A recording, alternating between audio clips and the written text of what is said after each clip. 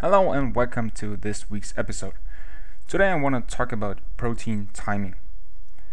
Protein timing is a popular dietary strategy designed to optimize the adaptive response to exercise. Many studies exist trying to find out if this is true, but most of them are underpowered due to the lack of participants. The study I'm going to talk about today is the first meta-analysis, which combines all these studies to give a better overview and a greater scientific power. The study called The Effect of Protein Timing on Muscle Strength and Hypertrophy on Meta-Analysis was written by Brad Schoenfeld and colleagues. It was published in the Journal of International Society of Sports Nutrition in the year of 2013. Only randomized controlled trials or randomized crossover trials were included in this study. Both studies had to focus on protein timing, defined as at least 6 gram intake of essential amino acids less than 1 hour pre and or post-resistance exercise. For the control group, they wanted a time window of 2 hours before and after the training where they ate no proteins.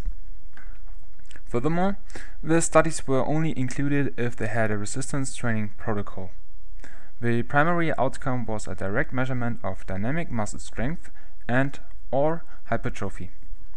They searched PubMed and Google Scholar with the date up to 2013. They calculated the effect size for each study and each analysis regarding strength and hypertrophy on its own. They wanted to give the effect of pre- and post-exercise differences.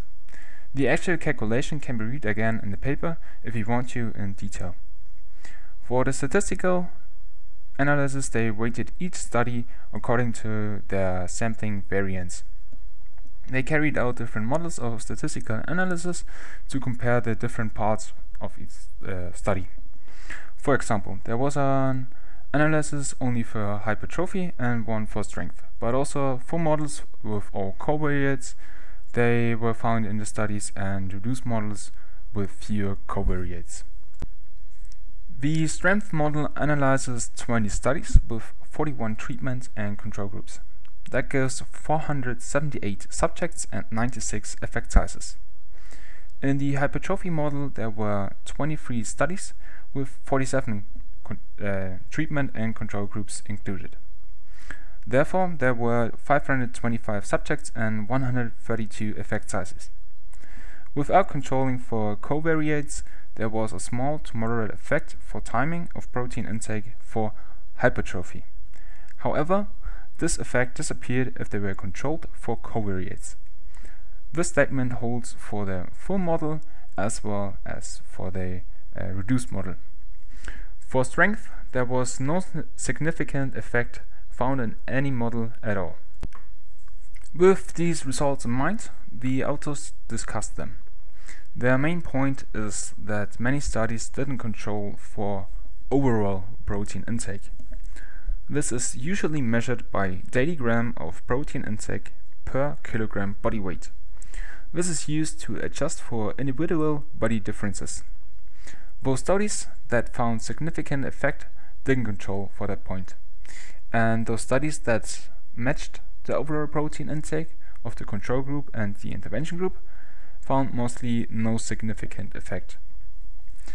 Moreover, they found better results in strength and lean body mass if the protein intake was time divided over the day. Discussing this paper on its own, I have to mention that such an approach of a meta-analysis can only be as good as its base studies. The average PEDRU score was 8.7, which is the way they critically appraised these studies. With the high number of studies, this study, the meta-analysis, can provide a high statistical power, which was in the beginning the goal of this all. But I also have to mention that the protocol for eating varied a lot between the studies.